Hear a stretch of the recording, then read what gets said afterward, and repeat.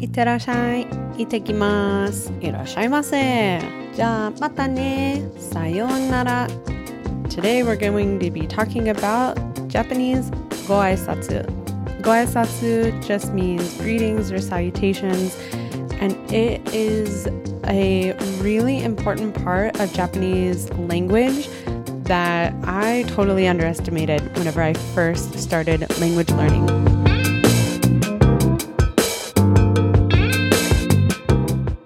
Everybody does it all of the time. You walk into a store, somebody in that store who works there is going to say, いらっしゃいませ. By the way, you don't respond whenever they say that. You just keep shopping. Whenever you leave a place, somebody's going to say either いってらっしゃい or さよなら or something like that. And your response is いってきます or さよなら. These things don't change that much. I think that's what's so interesting about the Japanese language is these greetings and salutations are very, very consistent. And I think that really provides a lot of safety for the people who speak the language. I think it's a really nice script to be able to follow, whether you're a language learner or an introvert. The small talk that you start with in a conversation is generally about the weather. In fact, I think most of the text messages that I receive from my Japanese friends tend to start with a comment about the weather. It's just how you enter into a conversation. いい天気ですね means it's good weather outside, or 寒いですね it's so cold, or 暑 means it's hot. It's the way to get into a conversation. I think it's kind of the American equivalent of, hey, how's it going? I'm not looking for a whole detailed explanation. I'm just telling you by saying this phrase that I'm ready to get into a conversation with you.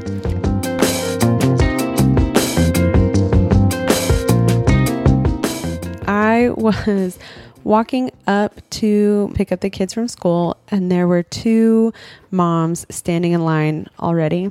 And we had just gotten out of the summertime where it's just so hot all the time. You like wake up in the morning, and as soon as you step outside, you're already sweating. And so the weather's really nice. Finally, it's really nice. So I walk up, and one of the moms says to me, いい天気ですね. It's really nice weather, isn't it? And I'm like, because that's how you say yes. Well, another mom comes up because it's time to pick up kids. It's about 2:00. We pick up kids at 2:00. And the mom who walks up to our now group of 3, she walks up and she says, いい天気ですね. To which now the 3 of us moms all go, So then another mom walks up. We're gathering people now. And she says, いい天気ですね. And now all 4 of us respond to her by going, I kid you not.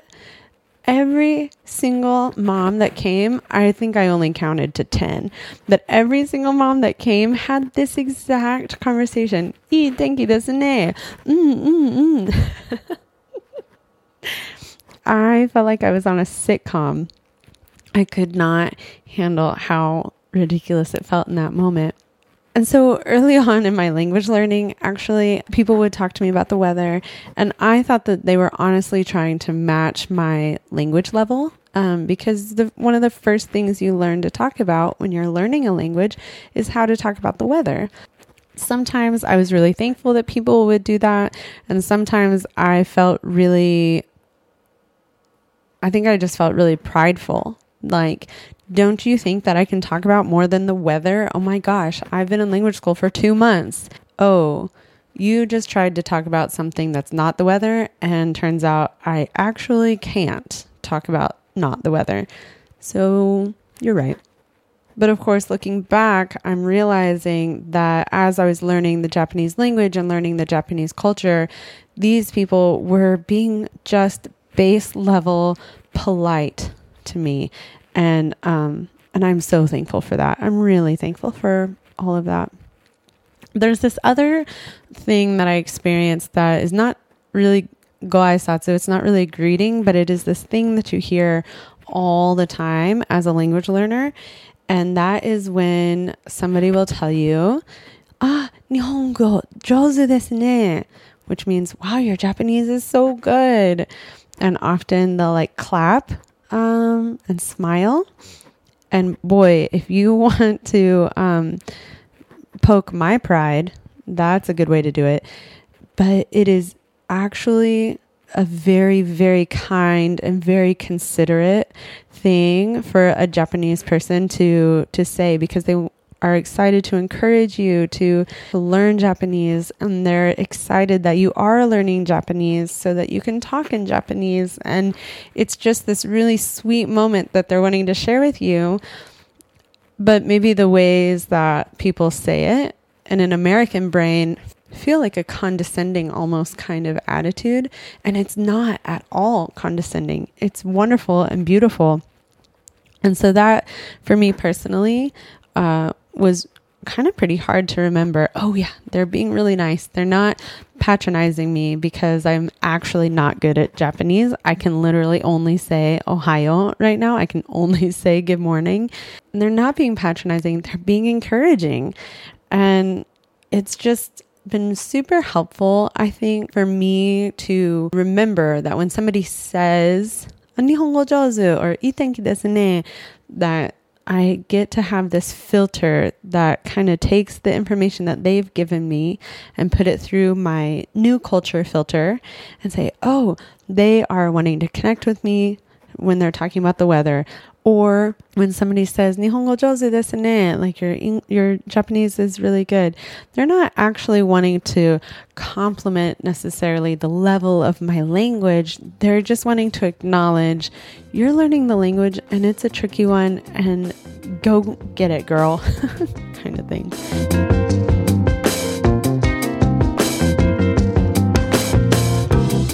So when I can remember why somebody says it, I think that's really helpful. And I think this is kind of how language learning and culture learning can't really be separated from one another. As you learn about a language, you're learning about a culture. And as you learn about a culture, you're learning about their language. You can't really have one without the other. And I've only been in Japan for 2.5 years, but I am convinced that the quicker that I can simply accept the culture for what it is, and I don't mean adapt it and make it my own, just face value. When somebody says this is what they're meaning. When I can just accept that, I'm so much better off, instead of trying to read into how does this work and how does this relate to my American culture brain and all of those other pieces that can start to get really muddy. For me, I think the best way that I've learned to just accept cultural moments at face value is, first of all, laying down my own pride. So what if they're being condescending, which they're not, but what if they were? So what? That is just my pride having a problem with somebody thinking that they're better than me, which they don't. But what if they did? So what?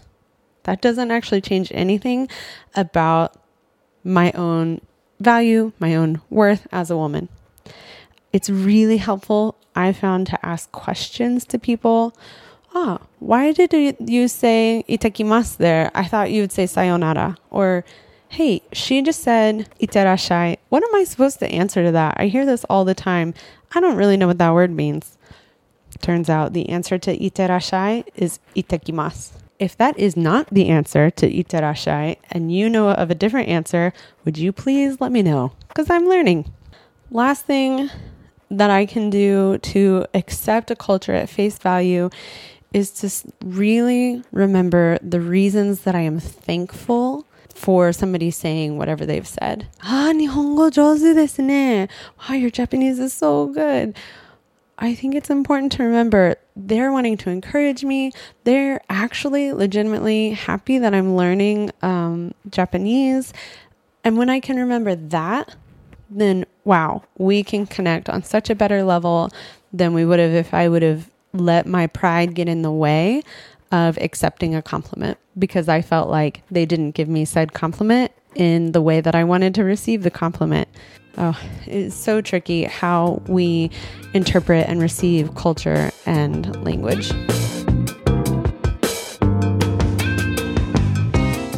Oh man, time flies. Thank you so much for listening to Bike Chats with an Expat. My name is Lacey. Early in my time in Japan, I would use my short morning commute to call back home to a family or loved one. And those moments were so precious to me. So I want to share that with you now, except maybe not on my bicycle because it's a little windy and I don't think that would make for a good podcast. Hosting a podcast costs about $144 a year, but who's counting? Would you consider helping me out either on a monthly donation basis or a one-time gift? There's links in the description. Share this podcast either with an expat or a friend or a family member that knows an expat. I really am appreciative of your support. I'm really looking forward to our next bike chat. Itakimasu.